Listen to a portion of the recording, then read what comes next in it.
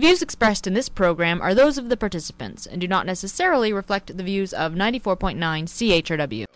Hey guys, you're not gonna believe this. In trouble? Need help no mere mortal could provide? Call Resplendent Man. When disaster rages, when destruction surges, when annihilation crashes, when certain doom approaches, call Resplendent Man. Instant service, reasonable rates. It's Resplendent Man, strange visitor from the heart of Dixie. Call 1-900-01-RESCUE. He even charges for the call. $3.98 for the first 15 seconds. How greedy can you get? Do you mind? Yes, I do mind. I have tried to be patient. I have tried to be understanding. Get a grip here. Do I tell you what to do? No, I don't. I'd appreciate the same courtesy from you.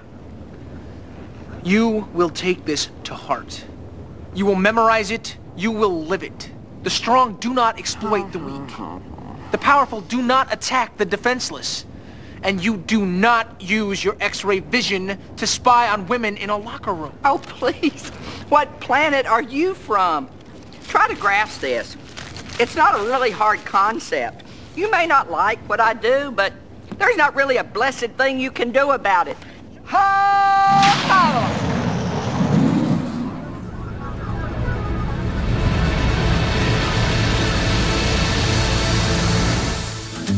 Good morning, London. It is Thursday, July 26, 2012.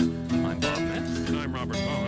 This is Just Right on CHRW 94.9 FM. Where we'll be with you from now until noon. Hello. All right, Wayne. Fade into color into black and white. Under the bedclothes, everything will be. And welcome to the show today, where 519-661-3600 is always a number you can call to reach us while we're on the air. Or you can write us when we're not off the air, or even when we are, actually, at feedback@justrightmedia.org, where you can also find on that website, www.justrightmedia.org, a complete archive of our past broadcasts of every single Left, Right, and Center. Oh, Left, Right, and Center, that's what I'm working on now. But Just Right. In fact, Left, Right, and Center was what led us into a lot of our conversations that we're getting into this week. And welcome back again, Robert. Well, thanks, Bob. Glad to be back. I loved your show last week. Thank you. A masterpiece. And, a little bit of what we're talking about today kind of precipitated from that. And I'll be talking later in the show about a new term that they're trying to push on us called hard-headed socialism. You ever heard of that? Oh, yes, from hard-headed idiots. Yeah. Well, I think you've got that. That's an anti-concept, really, that we want to talk about. And you yourself, you're going to be talking about something to do with, did I get that right, Peter Pan or something like that? Oh, it's just a title I just pulled out of a hat. The Peter Pan Syndrome, Why Some Adults Just Never Want to Seem to Grow Up Socially. Socially. And that sort of stems from... as opposed to individually, maybe, perhaps. Well, yeah, I don't care how tall they are. They got hair on their chest or not. We're talking about social behavior here, and I think it stems more from what you were talking about on your show last week, which, to remind the listeners, it was dealing with getting something for nothing. Yes. As a common syndrome, if you will, in society. A lot of people want something for nothing, and you use Leave It to Beaver as an example of that. It was perfect. It was an awesome illustration, actually, and really what the whole thing is about is how that desire of getting something for nothing causes us to actually teach our kids to hate capitalism at childhood. Yes. You know, and so that we sort of condition them for how they should be thinking, quote, socially, as you're going to be getting into later on in their lives. Right. Well, if you just remember that clip that introduced the show today, have some courtesy when somebody, you don't go on to tell people what to do. No adult likes being told what to do. And the focus of that statement, I think, should be on the word mature. No mature adult likes being told what to do, because there are indeed a good many adults who not only like being told what to do, but would prefer doing the telling as well. Now, as an infant in the cradle, we're all helpless. We rely on our parents to feed us, keep us warm, clothe us, keep us from harm, and clean up after us. And there's a complete dependency in infancy. The good old days. The thing is that we can't remember our infancy. Is called was it childhood amnesia? They call it. Very few people, if any at all, can really recall anything before the age of 2. Some nothing before the age of 5. And probably with good reason. Who'd want to remember some of getting changed by your parents? Or I remember certain specific incidents very briefly, but not a whole feeling of what it was like to be that Same age here. or anything like that. But with that dependency, we're totally with looking to others to look after us, and we'd most assuredly die if we didn't have them. But our nature as an infant is completely different from our nature as a mature adult. Completely different. Over the course of years, we progress from complete dependency to complete autonomy. The steps are gradual but obvious. A child smiles when he learns how to complete a new task or when he discovers something new. He may even laugh out loud with unfettered joy, and we've all seen it in kids when they find discoveries. And this is man's true nature, I think, to feel joy at each stage of our maturation from dependency to independence. Now, any of us who have children know that, and we both do, Bob, have children know that as soon as they are able to do anything with any degree of competence, for example, putting on a pair of pants, they prefer to do it alone, without help. Even if the attempt is long and laborious, they'd push away the helping hand of their parent once they think they know how to do it themselves. Now, it's in our nature to want to understand our environment, to control it, and to make it work for us, to feel secure in it, to make it predictable. And there is a sense of individual accomplishment at each success in our attempts to control and understand our surroundings, including the people in our surroundings, our parents, our siblings, friends, and strangers. We feel secure and safe when we're able to predict someone else's behavior.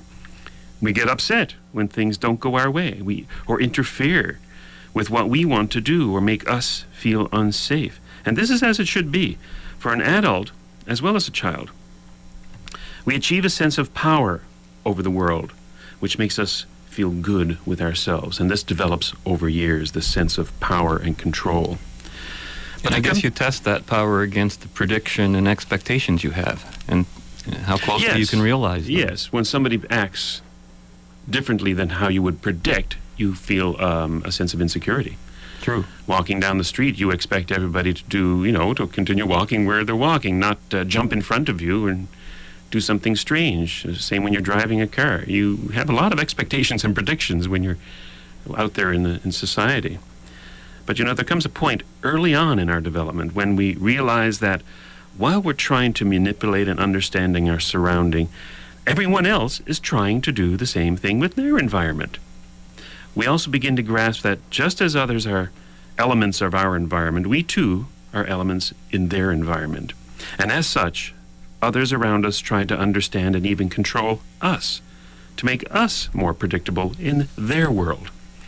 Now, at an early age, we learn when it is appropriate to try and control others and when to resist their control. Now, as a toddler, we might throw a tantrum when we lose control of others, when we are told we can't have our toys when we want. We might cry loudly in protest when we're told we can't stay up past our bedtime and a parent picks us up to put us to bed. And by the way, that's where the childhood amnesia comes in. Who wants to remember those things? Likewise, if we try and take control of someone else, a sibling or a friend, and are met with resistance, we quickly learn things like manners and ownership. We develop a sense of empathy and sympathy. We stop trying to take another child's toys because we know how it feels to have our toys taken from us. And if we don't like it, we realize that they won't as well. At around this time, one of the most frequent words a child utters is, mine. Quite the concept for it to grasp.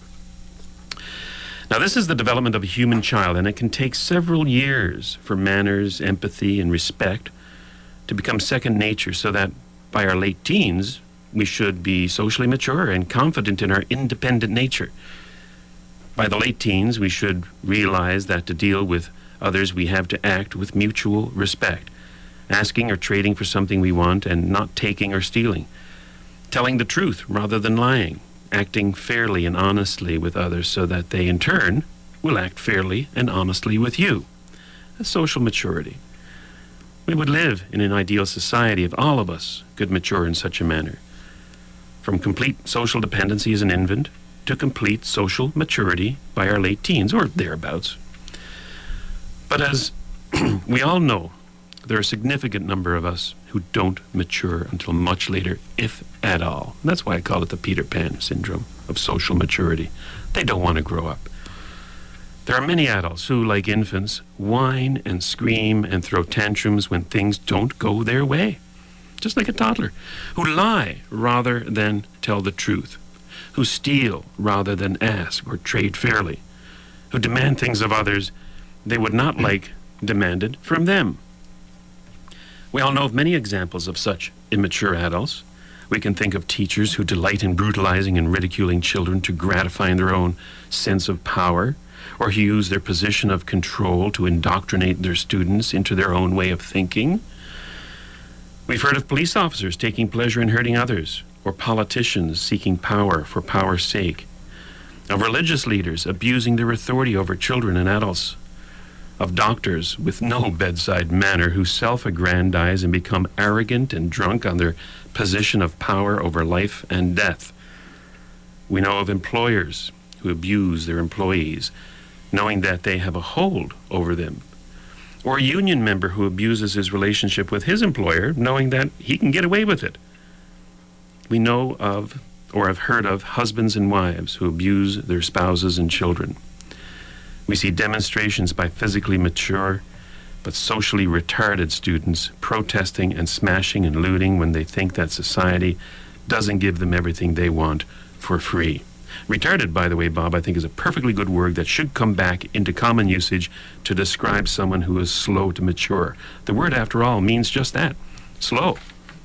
And yet, it's now become offensive to call anybody retarded. Is it slow or is it a resistance? You know, to retard something is to slow it down. A lot of your examples are largely social, and I'm just thinking of even something like the horror that's going on at EMDC right now, Elgin Middlesex Detention Center. Mm-hmm. People controlling each other. Yes. And there it's in its rawest, grossest form you can possibly imagine.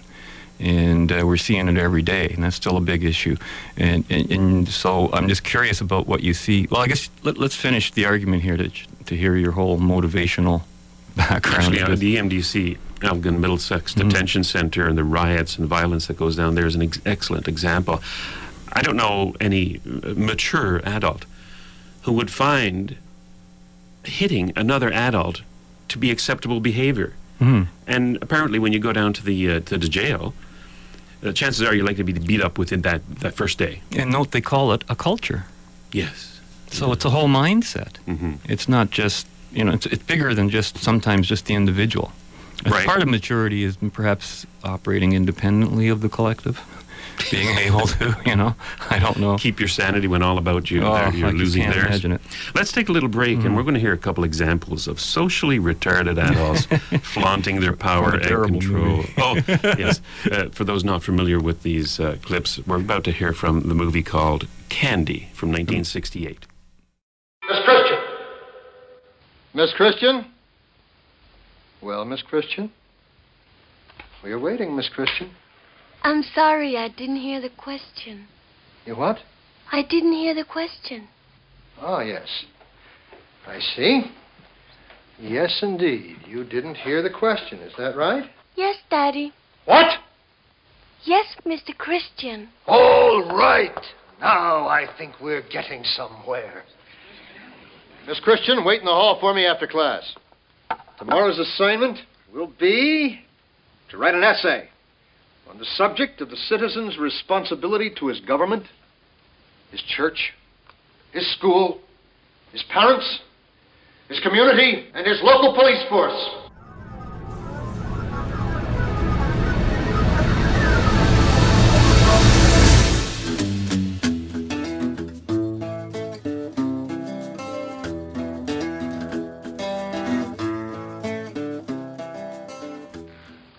Ladies and gentlemen, the obstruction has been removed.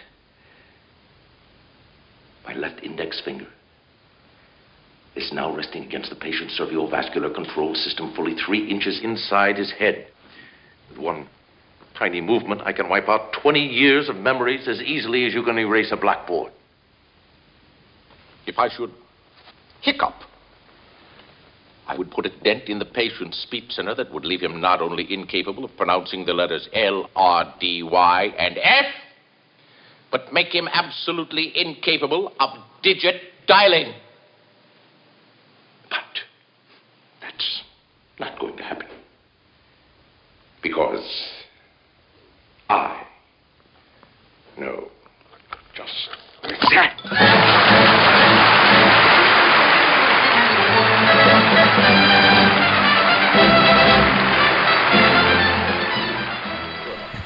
And that was James Coburn pulling his finger out of the guy's brain to thunderous applause. And that was actor John Astin we heard before. Yes, yeah, from what was that name of that movie? The Addams Family. The Addams Family, yes. That was what he was known for. And of course, other people that appeared in this terrible movie included Marlon Brando, Richard Burton. Anybody else? Ringo Starr. Ringo Starr. Oh my goodness! And it's just terrible, but it's a train wreck you want to watch. It is. It's 2 hours long of psychedelic bizarreness, which is you only are able to watch it knowing that it's a farce, a spoof. So be embarrassed about the '60s. Watch Candy. Anyway, those were sort of examples of people who let power go to their head and aren't really socially mature. And there's so many examples of abuse of the power we give people. But of course, for every immature adult, there are many more mature ones who wouldn't dream of telling another mature adult what he should or should not do. I personally find attempts by one adult to control or admonish another adult quite distasteful. Imagine how you might feel if you're sitting at a picnic table, for example, eating a hamburger, and an adult passes by, stops to tell you that you shouldn't be eating meat, and that eating meat is murder, and that you should eat vegetables instead. Now, any normal, mature adult would be completely aghast at such rude behavior, and yet we're accosted by such adults every day, every single day. Adults in high position of authority, such as doctors in control of local health authorities, here in London especially, or newspaper editors or talk show hosts calling for bans on one thing or another, and lobby groups using tax dollars to advertise their opinions and try to make our behavior conform to their view of how society should be. I have this to say to such people. If you wouldn't be so rude one-on-one to another mature adult or another adult, I wouldn't call you mature, why do you believe that joining a group excuses such rude behavior? There's no end to the public admonishment of our behavior as mature adults by other less mature adults. We're told not to smoke cigarettes, not to smoke pot, not to drink alcohol, not to drink soft drinks in New York City. What we should be drinking, what to eat, what not to eat, how to act, what we can't say, what we can or cannot wear, the time of day or the day of the week when we should be opening and closing our businesses, what kind of pets we can't have, and even when we should be at home in bed rather than out socializing. In many respects, we are dealt with as if we were children every day of our lives. But not all levels of control and power by one adult over another are necessarily bad. We freely grant power to many of the people we come in contact with. Freely. In private relationships, we're often glad that a doctor has the knowledge he has, and we really trust his judgment when it comes to matters of that nature. That's why we pay him. That's right. If we don't particularly like to hear the bad news from our doctor, we're free to get a second opinion. We generally trust our teachers, although, to tell you the truth, Bob, of all the professions, I would say that this particular one is quickly losing all of its credibility. We have some degree of trust when we give our care to our mechanic to fix. We generally trust our scientists, even though from time to time we know that they get it wrong, or we know some who might be fudging the data. In the public realm, we know that we need police officers to catch the bad guys, so we give them the power to do that. Those police officers who act with maturity do not abuse their power and realize that they must work within the law themselves and for us. We even know we need politicians to handle those affairs we would rather not handle ourselves, and some of them, I would say, act maturely. Most, unfortunately, do not. Now, with constant examples of adults acting as immature infants socially, the question arises, what is it that has stunted their social maturity? There's the question. What happened during that time when they took delight in trying to tie their shoes for the first time and the time when they took delight in smashing police cars during a riot? The answer, I think, is actually simple. I don't think it's a psychological problem. I don't think it's a psychiatric problem as such. I think it's a philosophic one. As long as we're dealing with sane people here, immature perhaps, but sane people who have nothing organically wrong with their cognitive abilities, the answer to explain their behavior, I think, is always philosophic.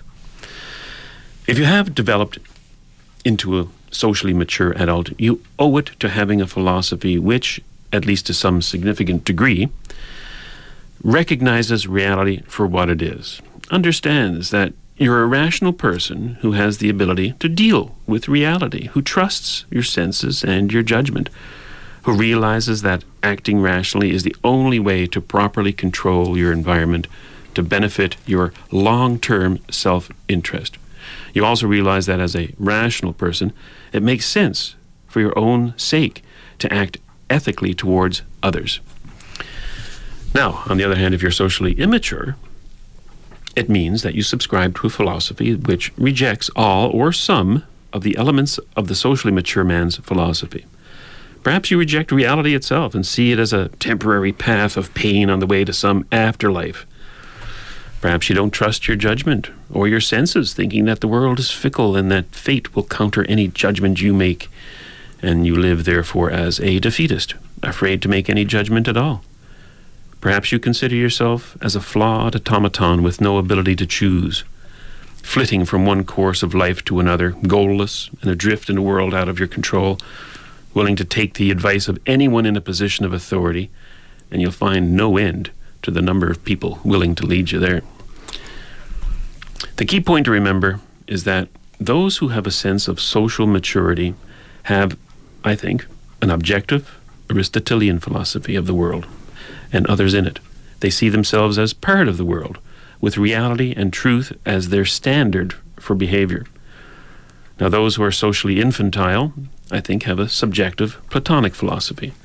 They live in a world either with themselves at the center, with their needs and wishes and whims as their standards for their behavior, or they see the needs and wishes and whims of others as their standard for behavior. They either seek instant hedonistic gratification wherever they can find it, often at the expense of others, or they seek to selflessly sacrifice themselves to others and likewise wish to sacrifice others for the good of the greater number. They've either not yet developed a sense of empathy towards others because they can only see themselves and their range of the moment needs, or they've not learned to see their own lives as a proper end in itself and likewise respect the same in others. So, Bob, the maturity of a rational self-interest or the immaturity of mysticism and altruism, it always comes down to those competing philosophies, and this is what this show has been about since its inception, I think. Robert, as you were sitting there reading, I was sitting here scribbling away like crazy. You just gave me a theory that I want to test on you really quickly. Okay. And it's based on your premise that it's a philosophical issue more than anything else. And it struck me in your example of the child who learns to put on his pants. I've experienced that. I've seen that with kids, and they get so excited that they can accomplish something. Yes. And they can do it over and over again. The experience repeats. You know where else you'll see that? I've seen it in my grandson with certain subjects in school, like mathematics, where you got the answer right. You know what the proper final function is. But the thing about kids is that being young, and they can see putting the pants on, putting all that on, that's very concrete bound stuff. As we get a little older, as adults, we have to see a larger picture, and that requires seeing more than what's just around our room, what's around our society, and we have to learn to abstract. Mm-hmm. And that is part of the maturing process, to learn how to properly abstract and to understand that abstractions, just because they are an abstraction, doesn't mean they don't exist. Classic example, cash, money. Oh, yes. It's just an abstraction. And I don't think you'll see too many people turning down that abstraction if you hand them a pile of it, right? That's correct, yeah. And so it's not just a piece of paper, it represents something. Right. The concreteness is the piece of paper, the abstraction is the value that it holds for others and yourself. And then once you get into that field of abstractions, follow me through here, then you're dealing with what you say left and right, Plato and Aristotle. And suddenly there are different ways of looking at life. And the person who is more independent-oriented might go towards the Aristotelian way, whereas the person who seeks more of that, I don't know whether, is it paternal or maternal? I don't know which is the correct phrase to use when you're talking about a government looking after... Paternalistic. Paternalistic? Let's just keep it gender-free. Sure, okay. Wouldn't want to offend anybody. But in any case, you know what I'm saying. And then you have people who become dependents as adults on the state just as they were on their parents as children. Yes. And once that cycle is started in a given, say, welfare state system, it's very difficult to break because that mentality doesn't break. There's no abstraction to take them away from it. And that requires a certain level of maturity. And, you know, I always feel a little handicapped trying to debate with people who are not abstracting, don't see the bigger picture. They're always brought back to the latest example, you know. And that's why left, right, and center was foremost in my mind. Every time you answered a question, another example would be tossed out, you know. And because they couldn't grasp the abstraction. The principle. Right? Yes. The principle is gravity. It will drop. Oh, yeah, well, what about the ball? Well, what about the pen? What if I drop a pen? What if I drop a ball? What if I drop a chair? And it continues on and on and on. And it just never ends, as though they expect somewhere along the line there's going to be a major exception to the principle, right? Yeah. And that to me is part of, I don't know, does that make sense to you? Actually, perfect sense. And actually, when I first met you and a lot of our friends who I think have a rational view of life and an objective Aristotelian philosophy, when a principle was mentioned, boom, everything clicked, and you could see all the dominoes fall, and we didn't have to give countless examples of how this principle could apply. We knew that if you say a particular principle, that all the examples were unnecessary. In fact, it was very helpful. I mean, we're not always conscious of these things, and we all make mistakes even according to our own standards. Oh, sure. And that's why it's good to have some friends around you who are based on the same principles, and they'll ask you, well, doesn't that contradict X that you've been saying all this time? And you go, and an honest person would admit it. And that's basically what determines that relationship. That's right. Yeah. While a dishonest or immature person would deny the contradiction and continue to act contrary to his beliefs and to reality and truth. And I just wish that the world would grow up and wean themselves off of the dependency of other adults, whether that be one-on-one or through groups like governments and unions. I'm not entirely convinced that it's the world as such. I think our political leaders are largely responsible. Our leadership that sucks us into this something-for-nothing idea. I'm going to disagree with you. And I'm going to because we go along with it. I think a lot of people innocently. I think you have to. You gave a good example earlier. You talked about certain behavior you wouldn't expect. Somebody coming up to you and telling you what to eat at a picnic table. Well, it's the same thing. But that's what they tell you what not to do. What about when they tell you what to do? And I've always said, a way you can tell good government is the government gets its authority from the consent of the people. Government essentially doesn't have any quote-unquote rights that the people who comprise it do not. Therefore, if it's something you as an individual cannot socially acceptably do, your government shouldn't be able to.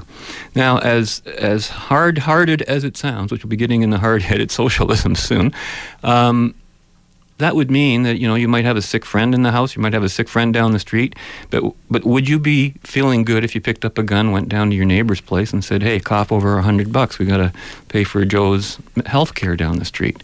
Noble cause, but is the means a noble means? And people always confuse ends and means. I think, though, I perfectly agree with you, by the way, but I think that the problem is not our politicians. It is our philosophers. It is our teachers. It is the people in universities, where all of these ideas of dependency come from. That's the root. Well, then you can blame the media. Well, no, they're just the spokespeople. Oh, okay. I think it's actually the people in the ivory tower in the university, like the university we're sitting here right now, who are sitting at their desks dreaming up new ways that people should be dependent on other people. And it's our acceptance of these immature ideas that is the problem, and the politicians are simply a syndrome, or rather a symptom of that. Anyway, we're going to take another break. Horse. Yeah, we're going to take a little break here and hear a little bit more from the movie Candy, and a doctor who's just letting his power go to his head. We'll be back right after this. This hospital is filled with very sick people. What did you say? I just said... Never mind, I heard it the first time. You said sick. All I meant was... I don't give a damn what you meant. These people have feelings just like everybody else in the world. And they don't have to be subjected to any of your superior airs. All I want to do is find Dr. Cronkite. Oh, what for? I want to ask him something. I'll just bet you do. Well, listen to me, little Miss Bright Eyes. I'm Dr. Cronkite's personal nurse. Personal! Well, look, this is Cronkite. I want you now. Come. He wants me.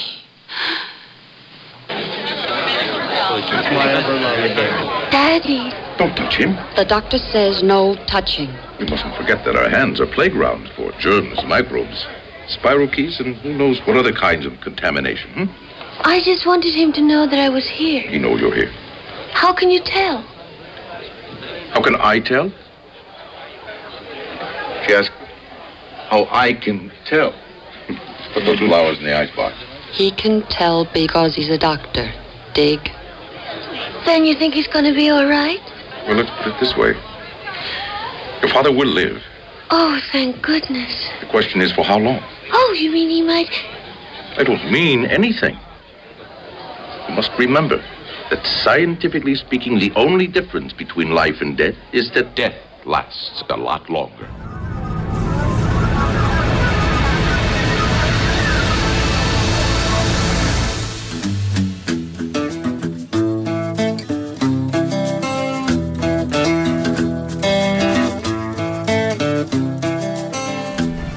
If I wanted America to fail, I would create countless new regulations and seldom cancel old ones.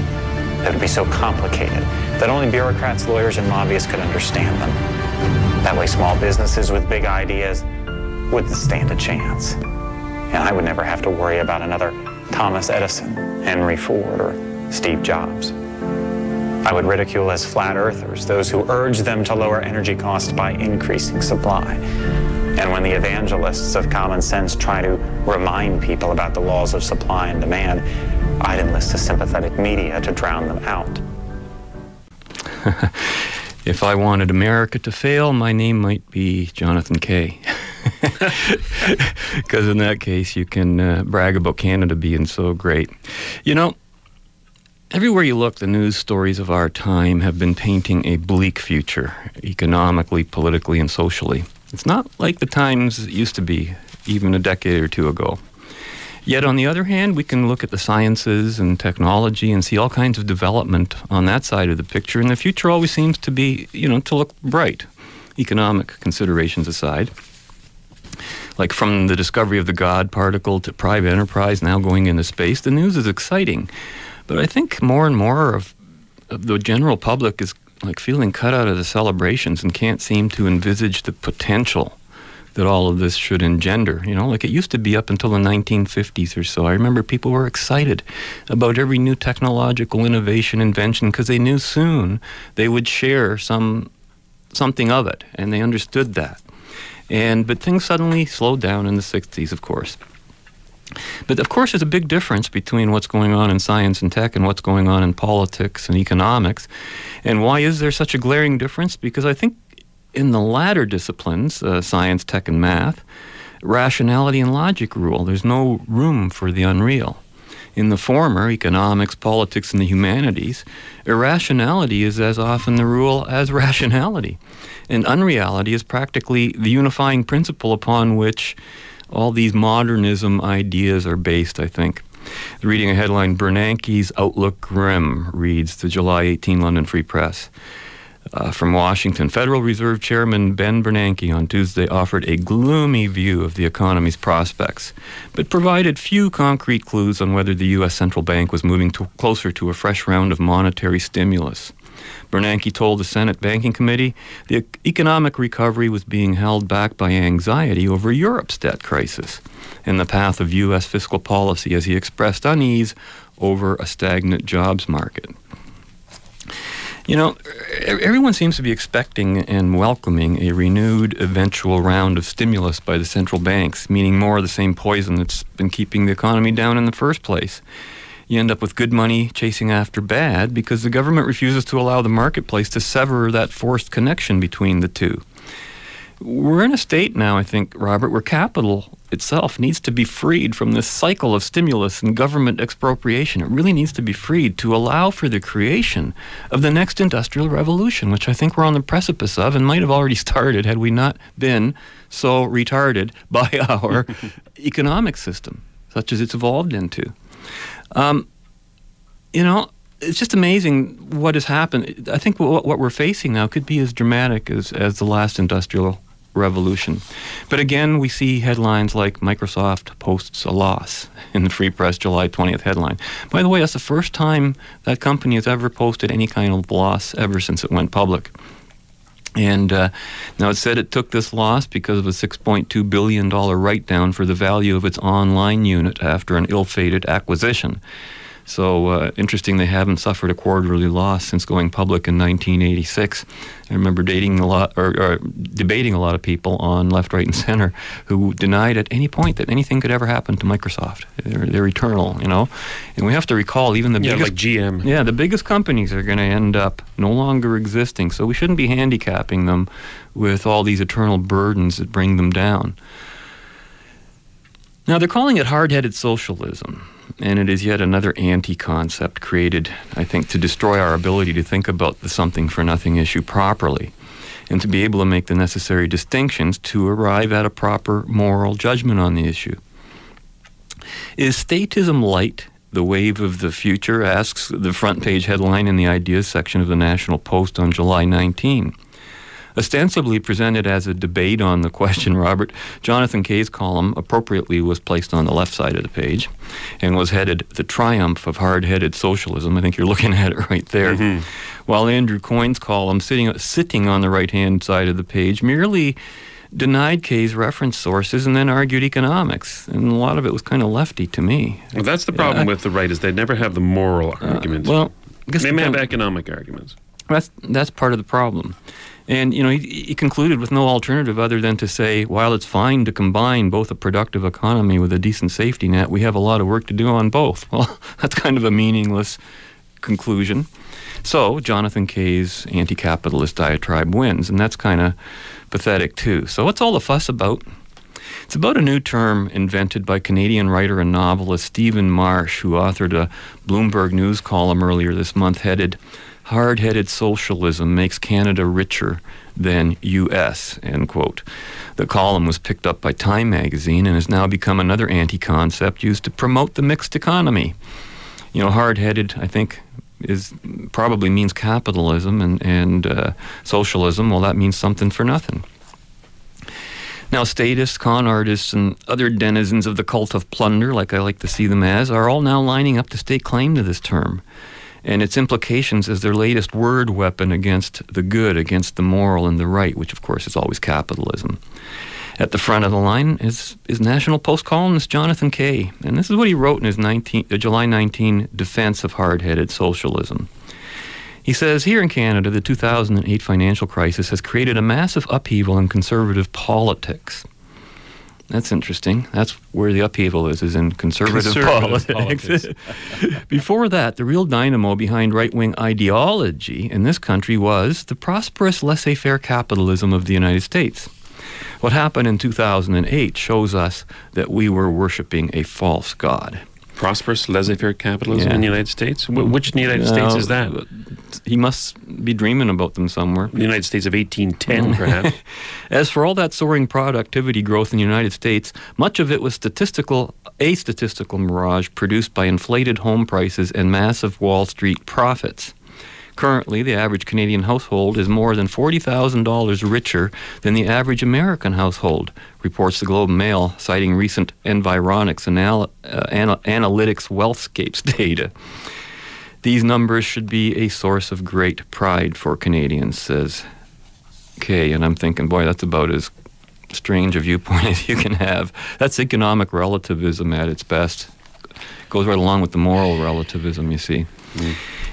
And this is him writing again. If Canada was, relatively speaking, on the right track policy-wise all along, does the idea of being a Canadian fiscal conservative even make sense anymore?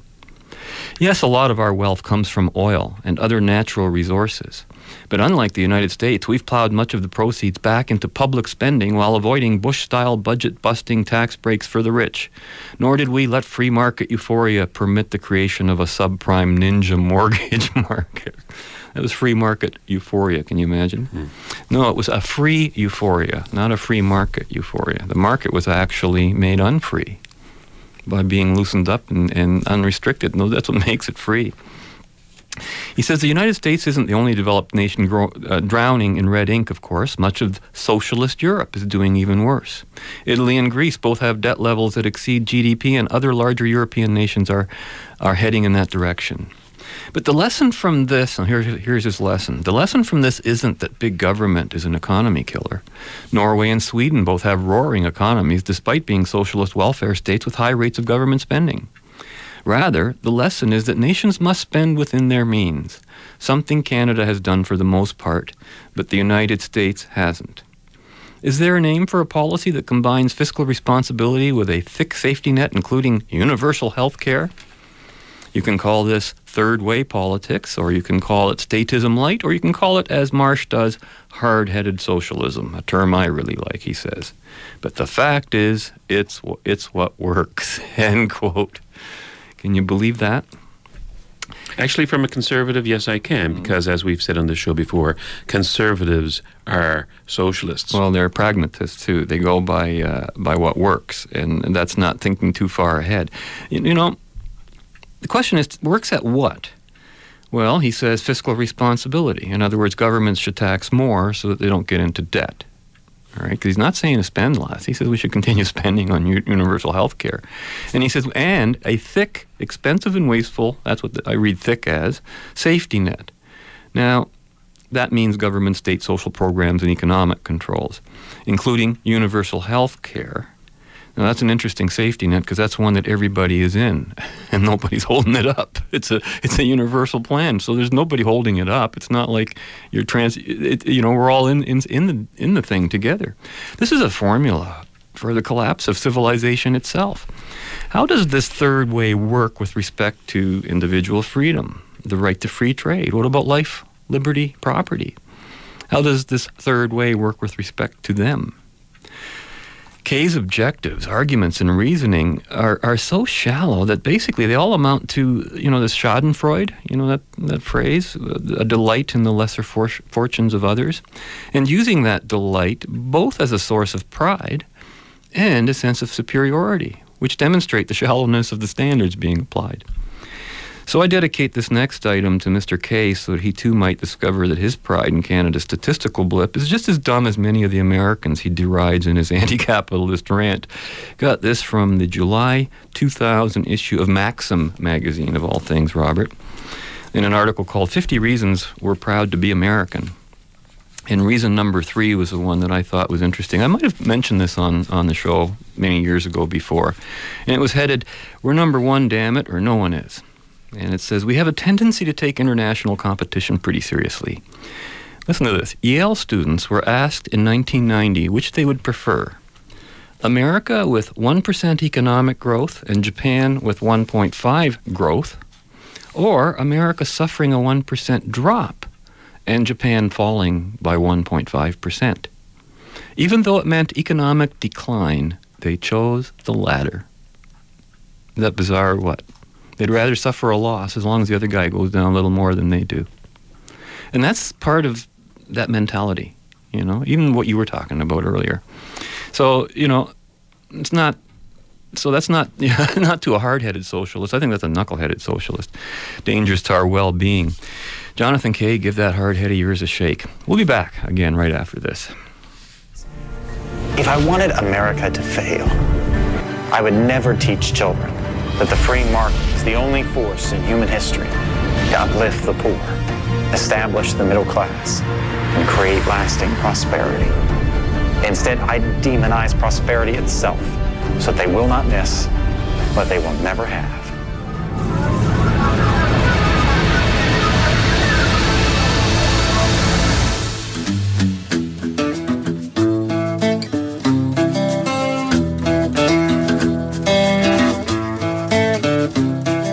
Moreover, this is not a stationary thing. Every control requires further controls. It produces certain dislocations which necessitate still further controls. You can check that by looking at history.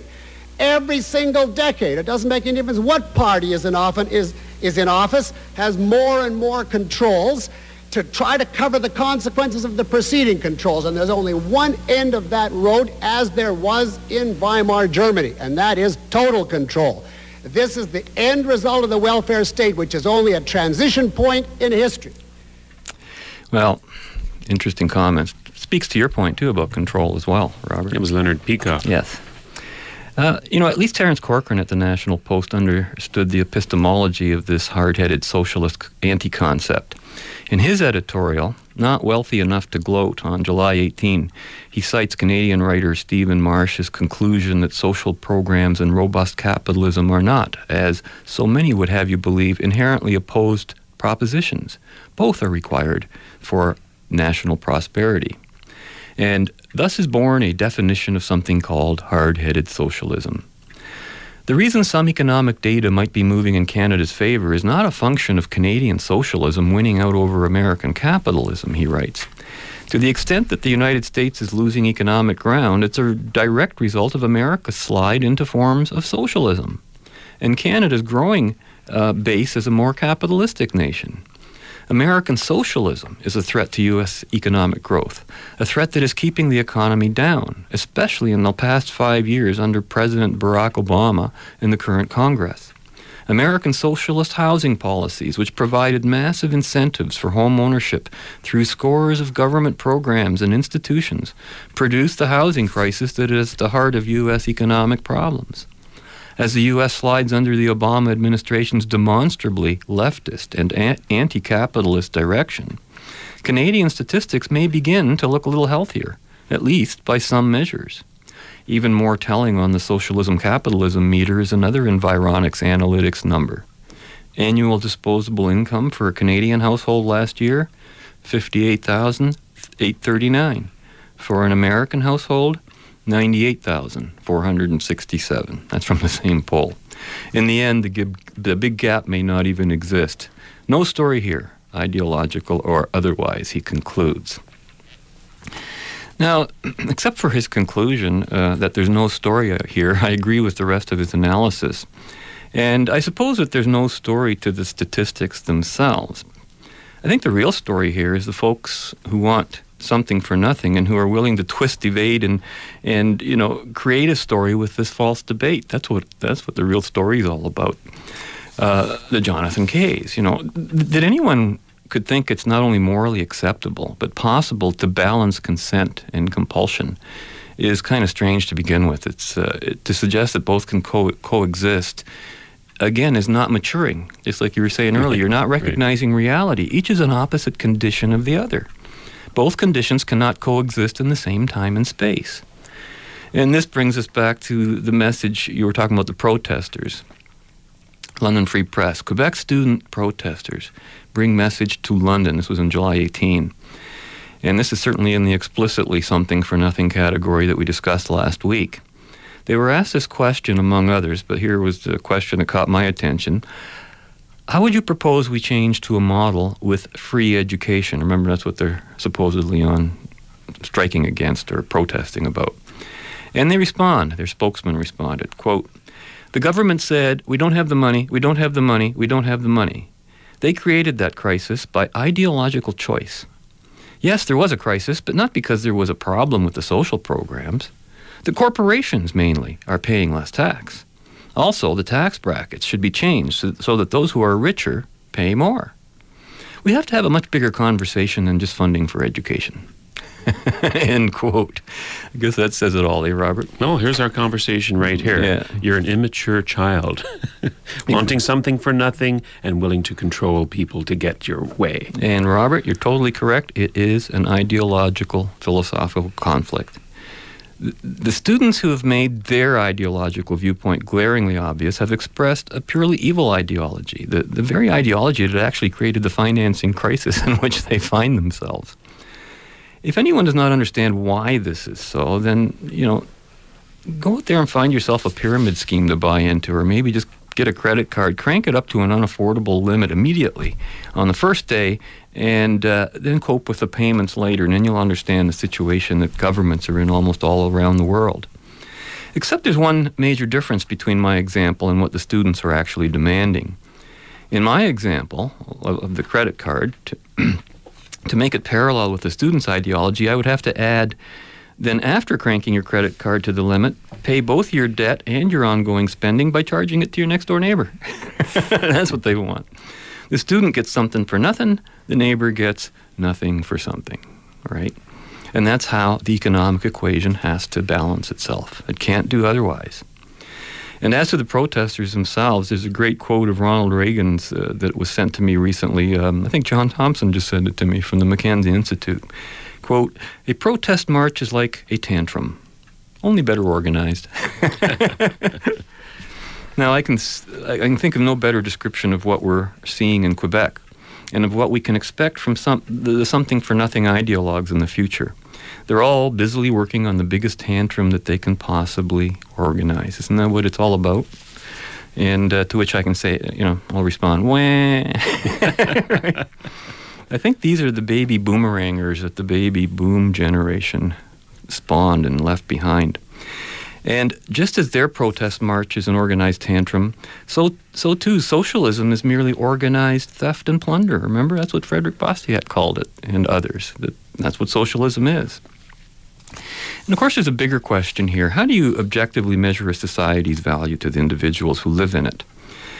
Polls, studies, and surveys all provide raw statistics, but all current standards are relative, while at the same time there's an entrenched resistance to establishing what you might call objective standards with regard to governance, social welfare, poverty, economics, wealth, freedom, all those things.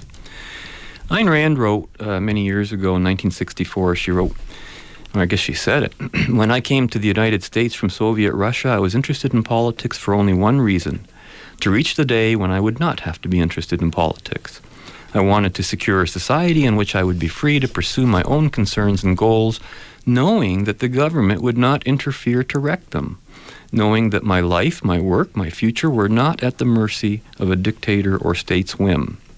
Only today I know such a society is an ideal not yet achieved, that I cannot expect others to achieve it for me," that's a sign of maturity, "and that I, like every other responsible citizen, must do everything to achieve it. In other words, I'm interested in politics only in order to secure and protect freedom," end quote. And that was out of the 1964 March Playboy interview that Ayn Rand did with Alvin Toffler back then. Now, under the hard-headed socialism approach, which remember is what we sort of have now, no one will ever have the security of knowing that their own government won't wreck their work or threaten their future. And I think Rand overreached a bit in her idealism about being able not to have to worry about politics. I've learned, and I think you've learned that too, Robert, that there will never be such a time as a day when we don't have to be interested in politics, for the very reasons you were talking about early on. Freedom is a rational concept and needs to be taught to each successive generation that is born tabula rasa with regard to any such knowledge. And evil, that is, the tendency to desire and demand something for nothing, will always be with us. That's why we have things like religion, the Bible, all of those symbolic stories told to represent this thing that has existed among us since the beginning of our recorded history. And those who choose the political path to this end want a society that provides them with security from the necessity of self-responsibility. In contrast, the task of, quote, securing a society, which is the way Rand worded it, that is free and civilized, is also a task requiring eternal vigilance. And, a free society, I think, is as secure a society as is possible. Wouldn't you agree? Oh, totally, yes. So, a society that provides security, on the other hand, is an unfree and unsecure society. politically and economically. We're seeing it now. You just have to look at history. Just look at Europe. Just look at our budgets of all our governments right now. Look at what we're expecting in the future. And also psychologically, there's an insecurity, not an unsecurity, which accounts for the emphasis on the "I'm making more money than you" childish concept of comparative economic advantage, right? And of using that temporary and meaningless economic comparison as evidence of some sort of other superiority. Let's not forget what Ronald Reagan reminded us of many times: a government big enough to give us everything we want is also big enough to take from us everything we have. And they do eventually. And what all socialists, I guess, or people who think you can distribute wealth this way and share it, seem not to appreciate is that the so-called middle road between socialism and capitalism, hard-headed socialism, that's merely a temporary location along the left road to totalitarianism, which we just heard from Leonard Peikoff. Hard-headed socialism is as much an anti-concept as its negatively expressed counterpart might be. And I was wondering, why didn't they use this other phrase, soft-hearted capitalism? Hard-headed socialism, soft-hearted capitalism, which I could easily have used to promote capitalism on emotional and non-essential grounds. But of course, there ain't no such thing. Adjectives are unnecessary. There's socialism and there's capitalism. Two diametrically opposed concepts that do correspond to reality, both in theory and practice. So to combine the two is to obliterate both concepts, just like mixing matter and antimatter, and expecting a hard-headed alternative of some sort. By the way, I think the reason that the phrase hard-headed socialist was used as opposed to soft-hearted capitalist is because capitalism has nothing to gain from being soft-hearted or more socialist, while socialism has everything to gain from being capitalistically hard-headed, which Jonathan Kay sees as a ticket to fiscal conservatism and balanced budgets, right? We have to have that discipline. That's the hard head. But it's not metaphysically possible to balance a budget on this grounds, nor the power of a state committed to the values expressed by Kay in this hard-headed socialist philosophy. Fiscal responsibility under an infinite demand for so-called universal spending, all this and freedom too? Oh, but no, wait, there was no mention of freedom as a value at all, or justice, nor the military, nor anything about life, liberty, and property in this whole hard-headed socialist blueprint. I didn't see any mention of it, did you? No, of course not. And, like all conservative plans, the blueprint is really a red print. Their ideology goes beyond the reality that some things are black and white. Their ideology suggests that some things are black and white at the same time. A good-bad, a right-wrong, an up-down, an inside-out, a left-right, a capitalist socialist, or hard-headed socialist, right? To be able to do this is to deny the validity of epistemology, specifically definitions and contexts, and to say that words don't mean anything, or worse, that they can mean whatever you want them to mean. And this is their expression of that rejection of reality as such, and a rejection of the connection of their pragmatism to the unsustainable government debts that always result. Why do things always end up this way in politics? I'll tell you, Robert, it's because it works. It works at getting something for nothing. Pragmatism, which I have learned to redefine as the ideological rejection of ideology. That's what it is. I like that, yeah. You know, slavery comes in many shapes and forms. Hard-headed socialism is simply one among thousands.